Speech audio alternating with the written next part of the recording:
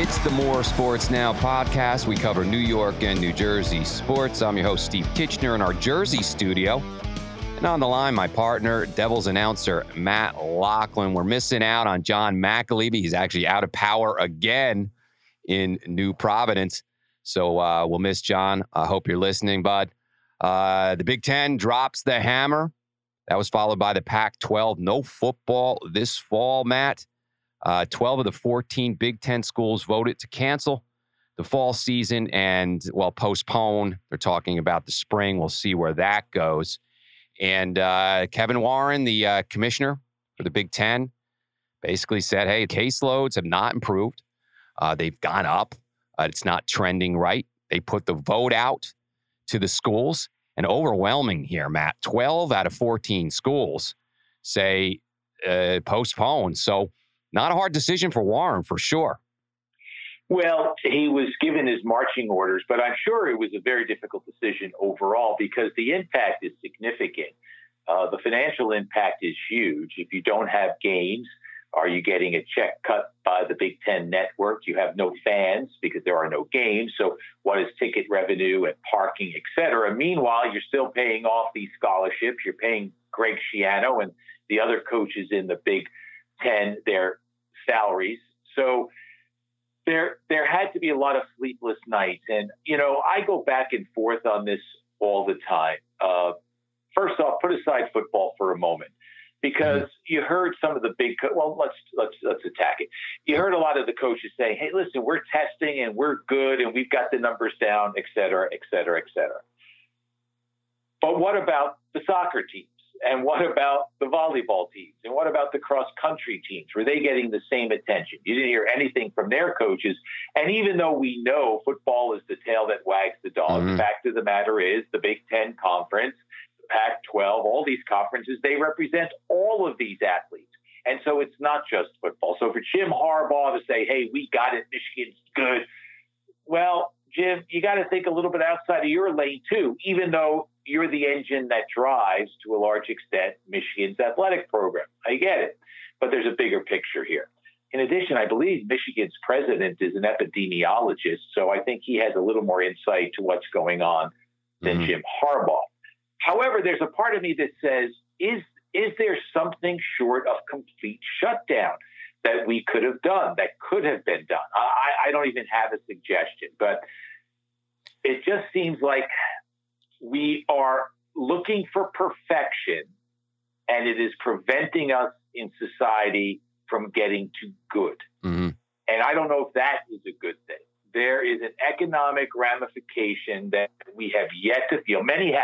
Unemployment is high, no question about it. But when the bills come due, our state's about to borrow up to $10 billion just to get through some of its bills. And that money has to be paid back. And that's going to land at your feet and mine, Stephen, anyone who lives in New Jersey.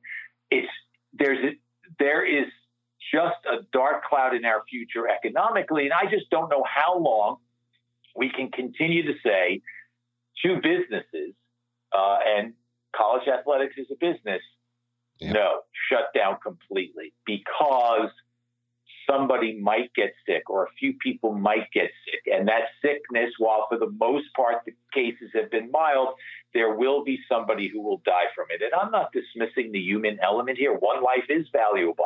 How do you put a price on that? On the other hand, how do you move forward while we continue to wait for a vaccine that, like a flu vaccine, doesn't prevent you from getting the flu? So this will be a help, but I don't know if it's a panacea. It answers all the questions if we do get one. And then we hear people saying, oh, you can't rush the process up. You know, I know it's warp speed. The government's saying warp speed. We're going to create a virus or a vaccine. But then the experts say, ooh, if you don't go through all the protocols, there's a danger there too. So it's a very, very difficult spot that anyone in a leadership position finds themselves in. So I'm sure there were a lot of sleepless nights. And I think I kind of side with the fact that it's the right decision, but I'm not 100% sure. Well, you're alluding to money here, Matt. I mean, it's huge money. That's why you're not hearing about the soccer team, et cetera, because football, Big Ten football generates so much. And of course, remember the Pac-12 followed suit right after the Big Ten. But let's talk about the two schools that wanted to play, and that was Nebraska and Iowa. And Nebraska was the most vocal. Scott Frost, head coach Scott Frost, was very vocal about it, saying that Nebraska was very disappointed in the decision. And, you know, they released a joint statement from the president, the AD, and Frost. And basically, they're saying, according to their medical experts, the safest place for the student athlete is on the team with rigorous safety protocols, testing, and structure. So there is an argument there. And by the way, I got this information from an excellent article from Mark Schlabach from ESPN. So they're saying, you know, that they're actually safer with structure on the team rather than on campus. So there is an argument there that can be made. And again, it was Nebraska and Iowa that voted that they wanted to continue to play. But again, you got 12 other schools saying no. But there's something to that argument, Matt. Well, we hear educators saying the socialization process, and I'm not talking about in college necessarily, but you hear what's going on in the elementary school level and the high school level, how important it is for these young people to be socialized and out with others and so on and so forth. So I have no doubt that there's an impact there. But two things I would point out. What kind of quote unquote control did Rutgers have when they had to shut down practice with all the kids on campus, with all the attention paid to the football team, all the testing that was going on, and yet they were able to go to a party and a bunch of guys got sick? Yeah. Again, it doesn't appear, because the information hasn't come out fully, that anyone was seriously ill, hospitalized, ventilator, and will have long-lasting impacts because of that. It sounds like most of those athletes were mildly affected or asymptomatic, but nonetheless, they had the disease. So there's an example of, well, why didn't Rutgers or couldn't have done a better job or didn't do a better job? So that bothers me a little bit by just saying, oh, no, it's better here. The other thing that's interesting, Joel Klatt was on the Big Ten Network, an interview with Dave Revson, and this was when the news was starting to break that it was going to happen, but it wasn't official. And he was vehement. Now, Joel is a former college football player. He's the play-by-play announcer on Fox Sports for college football. So he's a prominent voice in the game. And he was vehement that this was the wrong thing. This was terrible for thus and such. And he was using one of those same arguments. Well, the athletes are better here rather than going home, is what he basically said. And Dave Revson said, well, aren't they students? Just like, shouldn't they still be on campus? So here's what I ask. Why can't Michigan continue to protect its football players and its athletes? Now, is that fair compared to the general student population, that they don't have access to that? Well, there's an argument there for sure. But just because you're not playing doesn't mean Michigan should stop caring or Rutgers stop caring about its athletes. And in fact, if school is going to take place online, well, they are student athletes. They should be going to class. So, yeah, they don't have football to occupy their time, but they should still be college students, right, under the aegis of the athletic department, meaning they have study halls and they have tutors and they have a bunch of things made available to them that the average group does not. So, yeah, you got to postpone it, Jim Harbaugh, Ryan Day, but your kids are still going to get their education. I'm saying that somewhat facetiously because I know many will graduate, but we also know the stars have no intention of graduating, and that this is somewhat blowing the lid off the BS.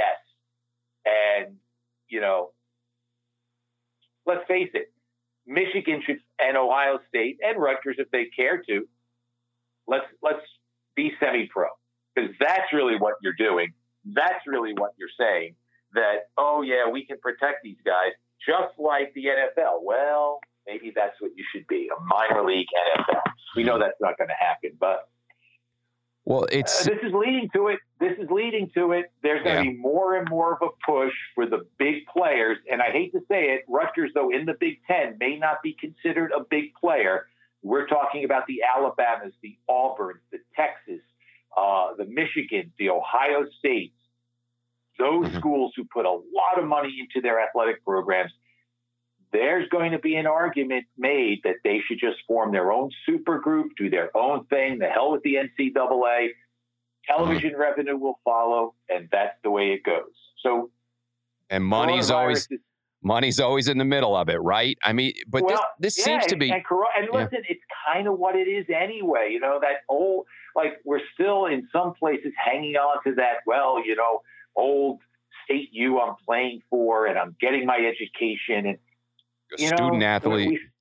Yeah, exactly. And that's true for some, or maybe even many, but clearly not for all. And we've seen academic frauds committed on many campuses around America, all in the name of keeping student athletes eligible so that they can put money into the pockets of the university and of the coaches at big time programs. And coronavirus is blowing the lid off a lot of ways we think and a lot of ways we behave. And this is probably just one of them. College football, college athletics won't look the same 10 years from now because of what's happening today.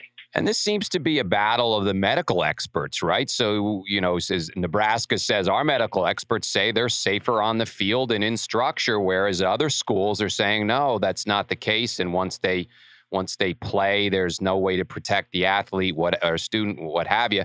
So, you know, that's the difficulty here, that there's not a it's separate schools, just like separate states, with different opinions on what's going on with this virus and just how dangerous it is. And, you know, like, for example, let's talk about the ACC and SEC, Matt, who are, as of this recording, are planning to play. And, you know, the infectious disease specialist at Duke said that he felt the season can be played safely. So you've got schools saying, you know, clearly not agreeing with the 12 schools in the Big Ten. And so right now the ACC and SEC didn't file suit. The dominoes didn't drop like we normally see them do. And again, you know, it was the Ivy League that started it, and then, you know, the Big Ten came along, and now the MAC was after the Ivy League, and then the Big Ten, and now the Pac-12. But here's the ACC and SEC holding on. Now they're in the South, so maybe there's a different fight down there, huh? Well, there is, right? I mean, we just saw how the South responded to the pandemic and then the catch-up work that they've had to do. So, yeah, there is a different mindset down there. The coasts are different. We know that. They're I don't like using the term liberal or conservative, but certainly, you know, it's a more liberal approach on the coast than there is down south or in the Midwest. So that's definitely coming into play. There's politics that's playing a role in this as well. And I think that there's some argument to show me the numbers. Like I said, I don't know what the risk is we're willing to take. I don't know. Well, but most people will not get this disease. Right. The overwhelming majority won't. And the overwhelming majority of those who do will not be significantly affected by it. They'll be asymptomatic or have mid-level or low-level issues. And yes, there will be some people significantly affected. So do you shut down? And that's the argument that's going on. Do you shut down completely, or do you try to find a way through? And I think it is different in Iowa, and I think it is different in Nebraska. I think they view things, and Alabama and Mississippi. I think they view things differently than we do here in New Jersey. Yes, less densely populated areas as well. That plays into this. But let's get into just how dangerous it is. We'll go back to the Rutgers players that went to a party. There was a bunch of cases there. And we didn't really get the information on exactly. I'm assuming most of them were asymptomatic. We didn't hear anything about anybody being hospitalized or anything. So again, we're getting back to what the real danger is. And we know that if you're immunocompromised in some way, if you have diabetes or such, and you can't assume that a student athlete, just because they're young, don't have a condition that might make them more susceptible or more to getting this virus and it being dangerous to them. So there's that factor too. And frankly, do we know enough ourselves to make a call on that, where you go back to the medical experts and you got to kind of trust what they say? But yet and then of course you got to understand that yes, this student athlete can then pass it on to their grandparents or someone who's susceptible and immunocompromised, or as the term goes, who may have more danger to this, because certainly there is a small section of the population that this virus is very dangerous for. That's very clear, and caseloads, as the Big Ten commissioner said, caseloads are rising. The trend is not going the right way, and he's right in that respect. It started obviously in the Northeast, New Jersey, New York, and actually out west as well, in the Seattle area. We know that, but then it's spread considerably through the country. And if we didn't have this second spike, we all they'd be playing football right now. The concern is that the spread of this, and so. I mean, but then really we get down to that. What we really don't have the answer to, Matt, is just how dangerous really is it for a student athlete? Well, and that is the big question. So you've got the kid in Indiana, Brady Feeney, whose mom wrote a heartfelt social media post about her son, freshman football player at Indiana, comes down with the disease and now is afflicted with myocarditis, an inflammation of the heart muscle. Oh. And so that says, okay, and we didn't hear about that earlier. Right. Eduardo Rodriguez, the Red Sox pitcher, he's got the same condition. We didn't hear about that. So is there, because there's so much we don't know about this disease. Right. So like I said, we learn stuff each day, each week. More studies are being done on the impact and how deep it goes. But I guess if you're the college president, can you be risk-free? But again, What is the value of the risk? I don't know. Look, these are kids, they're young men, they're kids. There's 100 kids on a football team. If one or two of them get seriously sick from this, is that enough? I mean, it's what has to be looked at. And I think that's what the medical experts are looking at. Sure. Whereas again, but here's the other thing too, but are they safer? As is Nebraska, it's a good point that Nebraska is making. The folks at Nebraska are making in terms of are they safer elsewhere? Is the point? But again, that they got to compete, and talk about face shields and all that stuff. When they're competing, come on, there's no way to not have the virus pass through if it's there. I mean, it's really, frankly, do you see any way, even with basketball and such, and we've had this show already, seems like baseball might be able, and then baseball's had its challenges. We need to talk about that. But if you have distance, it's a sport that has natural distance can combat it. Whereas when you're right on top of each other, it's a whole different challenge. Well, the irony is, of course, they have had a lot of difficulty in baseball, despite the fact that for the most part, you're not, at least on the field, in close proximity to one another. The Marlins and St. Louis in particular have had some issues. St. Louis has not even played 10 games so far this year. It's crazy. Whereas in the bubbles of the NHL and the NBA, even though you're in close quarters, battling in the corners and going up for rebounds, etc., they've been able to minimize the impact because of regular testing, and then they move people aside if they test positive, and there's all these protocols. So I think, and now football is a completely different animal. I mean, there's a lot of blood, sweat, and tears and spit in a very close quartered situation. So again, we have to take that into consideration. But I think I'm just frustrated and perplexed by the whole thing. As you mentioned, you have medical experts who will say one thing, other medical experts will say something else, and we just don't really know. What's your gut, Matt, on the ACC and SEC? Do you think they'll hold on and play? Do you think they'll succumb? I know that the Nebraska's almost gotten to the point where they're talking about they might seek an opponent to play, where they want to get on the field. So there's a lot going on here. Well, yeah, and the Big Ten has pretty much said you're not going to be able to do that. So I don't see Nebraska being able to schedule teams. But for the SEC, the South, football is religion. There's no doubt about it. Oh, man. I was down. I spent a year at Georgia. I know. Yeah, they may push on. They may push on and try to get this done.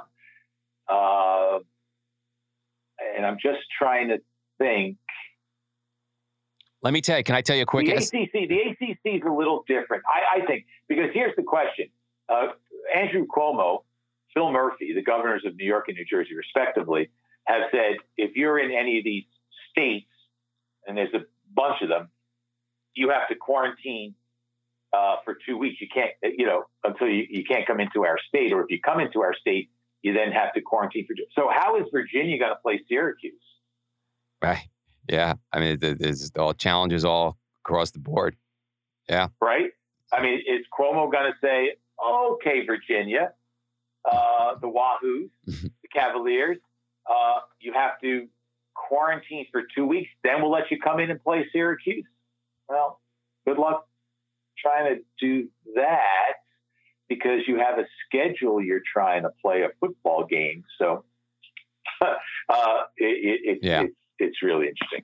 And also, it's a good point with the Northeast, the coast versus the South. I mean, and you said it yourself that football is religion down there. It absolutely is, and good for them.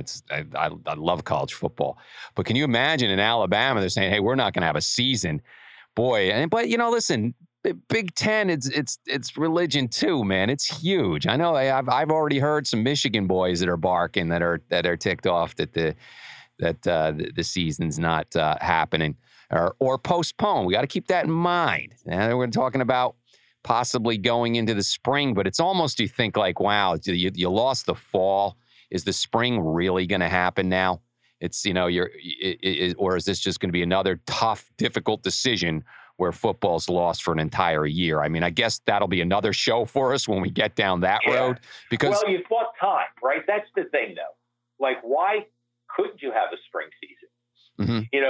The president, the newly installed president at Rutgers said, and he's right, there'll be an appetite for programming, live sports programming in the spring. Mm-hmm. So short season, maybe like 5 or 6 games. Why has it got to be 10?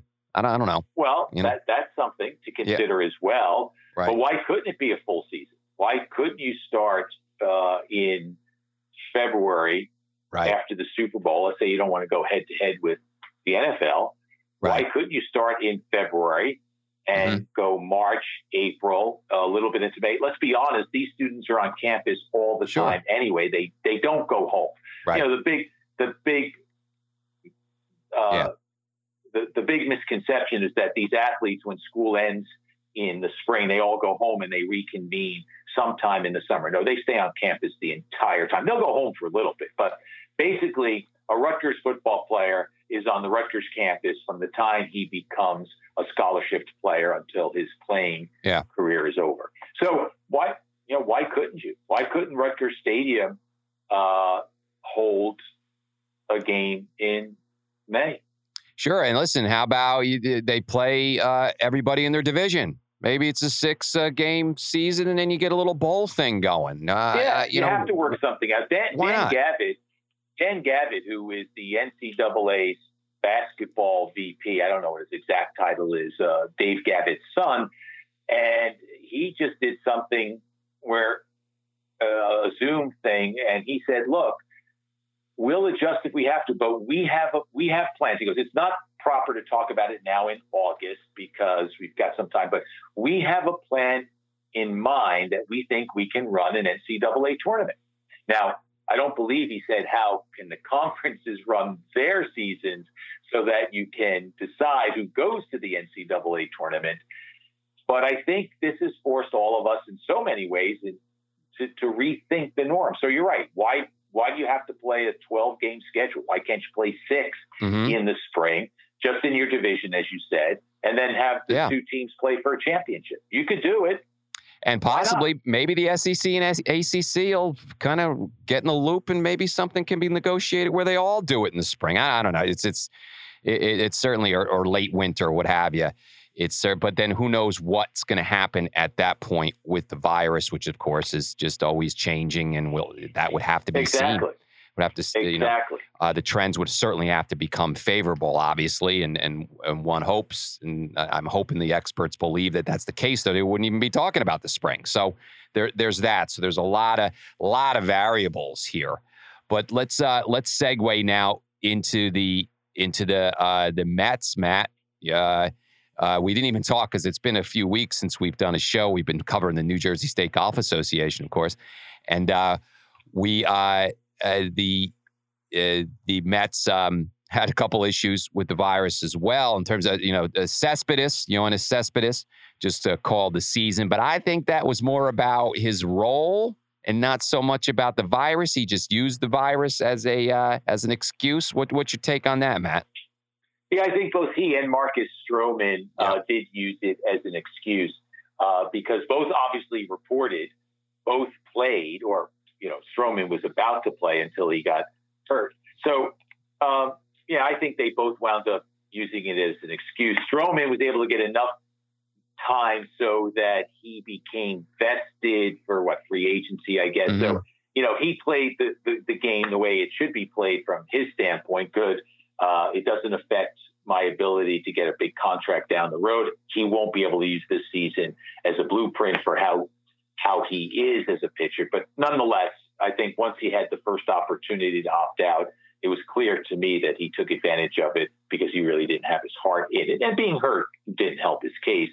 As for Cespedes, who knows what goes through that guy's head. Does he want to play baseball? I mean, he had a couple.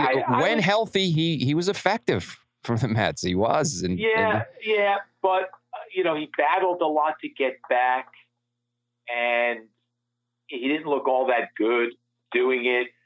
I don't know. Not playing a little bit. He was that ticked off. He thought allegedly he wasn't going to make some bonuses. And so now you walk away and you're definitely not going to make those bonuses. I don't know. And then you say, I've got some family issues. And that's why. Throw that all in there. That's sure. why I don't think. Yeah, of course. So I don't know. I think in both cases it was just an excuse. The season wasn't going the way either one of them had hoped, and they just said, I'm out for this disease. And let's look at MLB, Matt, because, the Marlins had that a bunch of cases early, and then, St. Louis had an issue, and there was thoughts that maybe this is the season wasn't going to work out, but it seemed to steady, and it seems that there's not any big issues, a couple of cases here and there. And, the season moved on. The Marlins got back on their schedule, and it seems like it's going okay. You think that college football I guess you just can't compare the sports, really. You really can't, because you would think they'd think, okay, MLB is doing okay. And it seems like the NHL is doing okay as well, Matt. So, these sports, again, pro sports, different story. But they are carrying on, and it doesn't seem like there's a big health threat yet.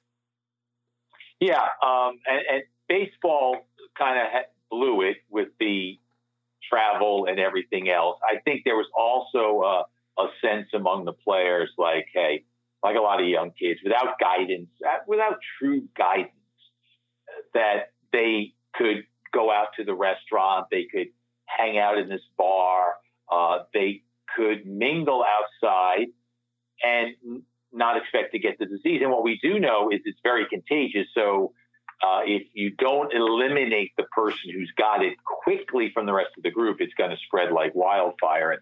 And that's kind of what has happened. I think baseball has gone on, double high, triple high red alert. And I think the word has been pretty much passed through like, hey, guys, you just can't. As much as you can, you can't.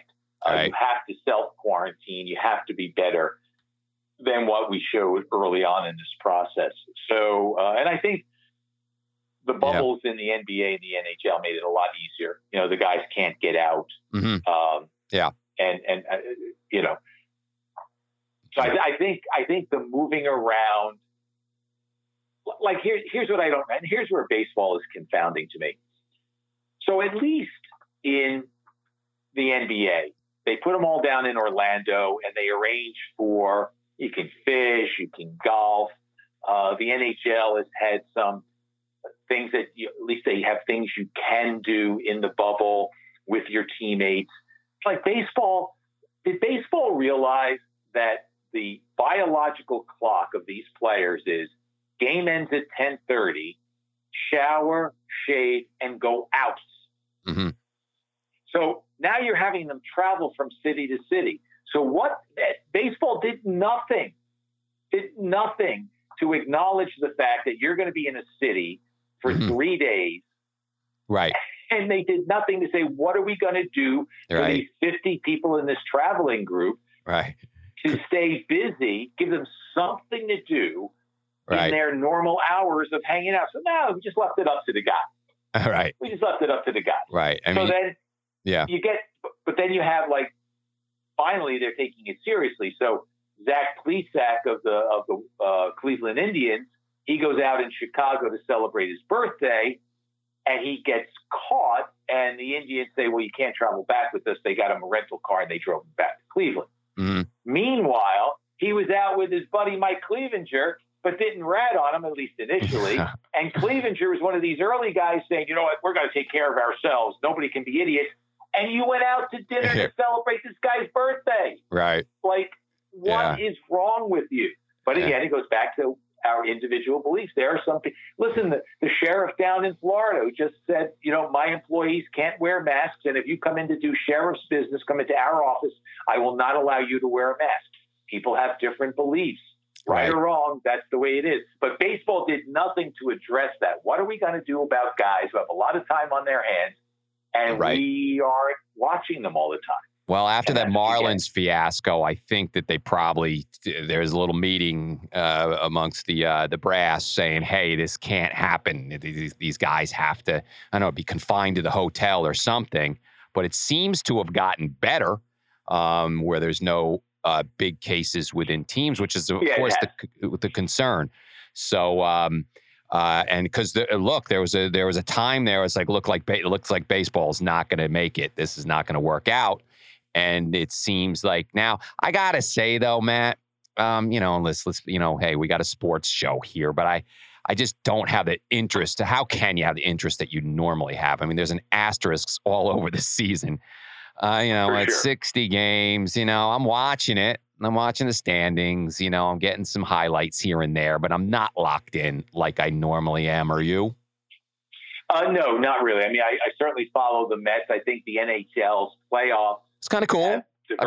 Diverted my attention a little bit from baseball, and Mets getting off to a so-so start. I've been watching a little bit. Well, mm-hmm. Yeah, but it's not the same. You're absolutely right. It is not the same. Yeah, and I just don't have the same feeling.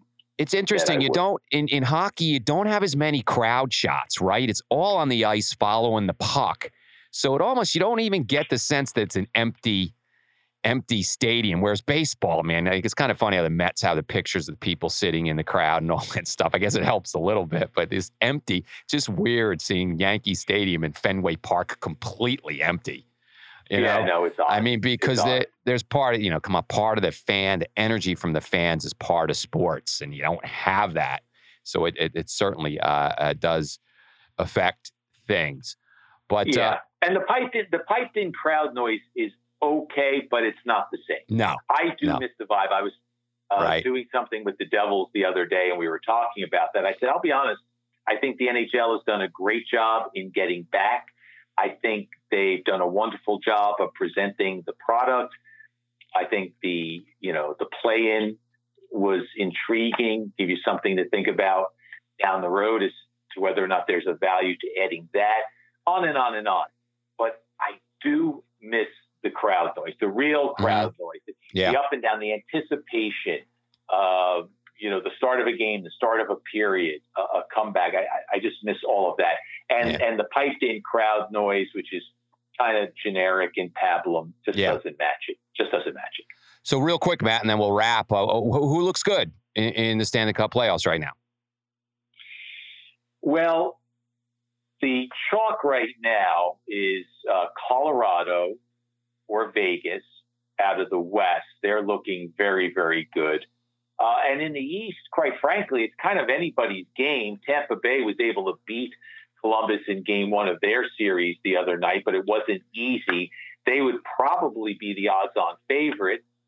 Boston, which struggled in the round-robin portion of the return-to-play format, didn't win a game. They went from having the best record in the league to being seeded fourth in the East. They came up with an overtime win yesterday. You count them out at your own peril. Philadelphia's looked the best, though, start to finish. Cool. Philly's looked the best since they've come back, and they will be dangerous. They've got a lot of factors in their favor: good goaltending, some depth, defense, offense, good coach. So I would say right now, for me, Philadelphia is the team to beat in the East, with Tampa Bay a very close second. And out west, Colorado and Vegas are the two clubs that I would keep an eye on. Be cool to see a local team like the Flyers take a run, or as a Devil fan, you can't do that. You can't root for the Flyers? Well, as a Devils fan, you would not, but it's been a long time since Philadelphia has had success in hockey and won a Stanley Cup. The Islanders are still alive, and they had a nice comeback victory against Washington in their opening round game. Okay. I just don't think they have enough of what it takes. They'll be a difficult out. They may not win this series, but they'll make life difficult for the Capitals. And even if they do, yes, you get some momentum on your side, et cetera. But I just don't, again, well coached, they'll grind you, but I just don't think they have enough to go all the way. But there are a couple of local stories for sure. Cool. And no Devil fan is really cheering for those clubs, though. But we'll follow it, Matt. We'll have you chime in on the playoffs, and we'll get your take. And listen, we're going to follow whatever we can, whatever sports are playing. Well, obviously, we'll follow college football and what happens. And by the way, what are you going to do with your Saturdays now? Yeah, your Saturdays in the fall when 6 or 7 would have been spent at family SHI. time. I called it Rutgers Stadium. That was an old throwback. SHI Stadium. Yeah, that's not going to happen this year. What are you going to do? Well, it's family time. Also, I work. I mean, I'm in the restaurant bar business, and I'm down at the brewery in Belmar, and I would take off to go to a game, and now I don't have an excuse to take off. I'll be at work. That's the initial plan anyway, but also then, some more family time too.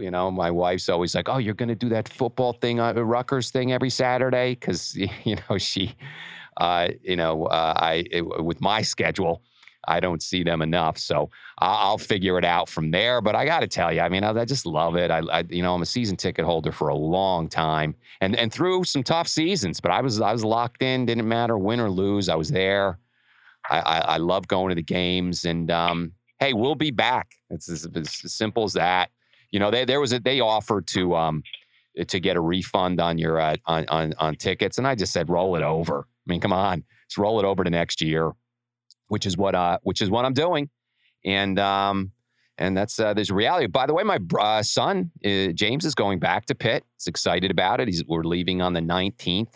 He's doing something where they have like his dorm, they have pods. So his level on his dorm, they'll all be together and they move in at the same time and all that. He's excited about it. He's got his mask ready to go. There's going to be lectures, so he's going to be going to class. And again, Pitt's part of the ACC, and they're planning on playing football at this point. So we'll definitely we'll follow that story for sure. Check out John McAlevy's Quadcast. He's doing a great job with it. It's a podcast where he interviews people who have had spinal injuries and does just a great job with it. He recently interviewed Eric LeGrand. We have it posted on our site, so check that out. Of course, our site's moresportsnow.com, and you can get our podcast everywhere. You can get it on Spotify, iHeartRadio. You can get it several different directories. And also you can just go on our site as well, and we'll get back at it. We'll come back next week. We'll cover more hockey. We'll talk some baseball, and we'll follow all this college football stories as well. And that'll do it for this week's podcast. the More Sports Now podcast. Again, check out our site, moresportsnow.com, and we'll catch you all week. It's Matt and Steve. Bye-bye.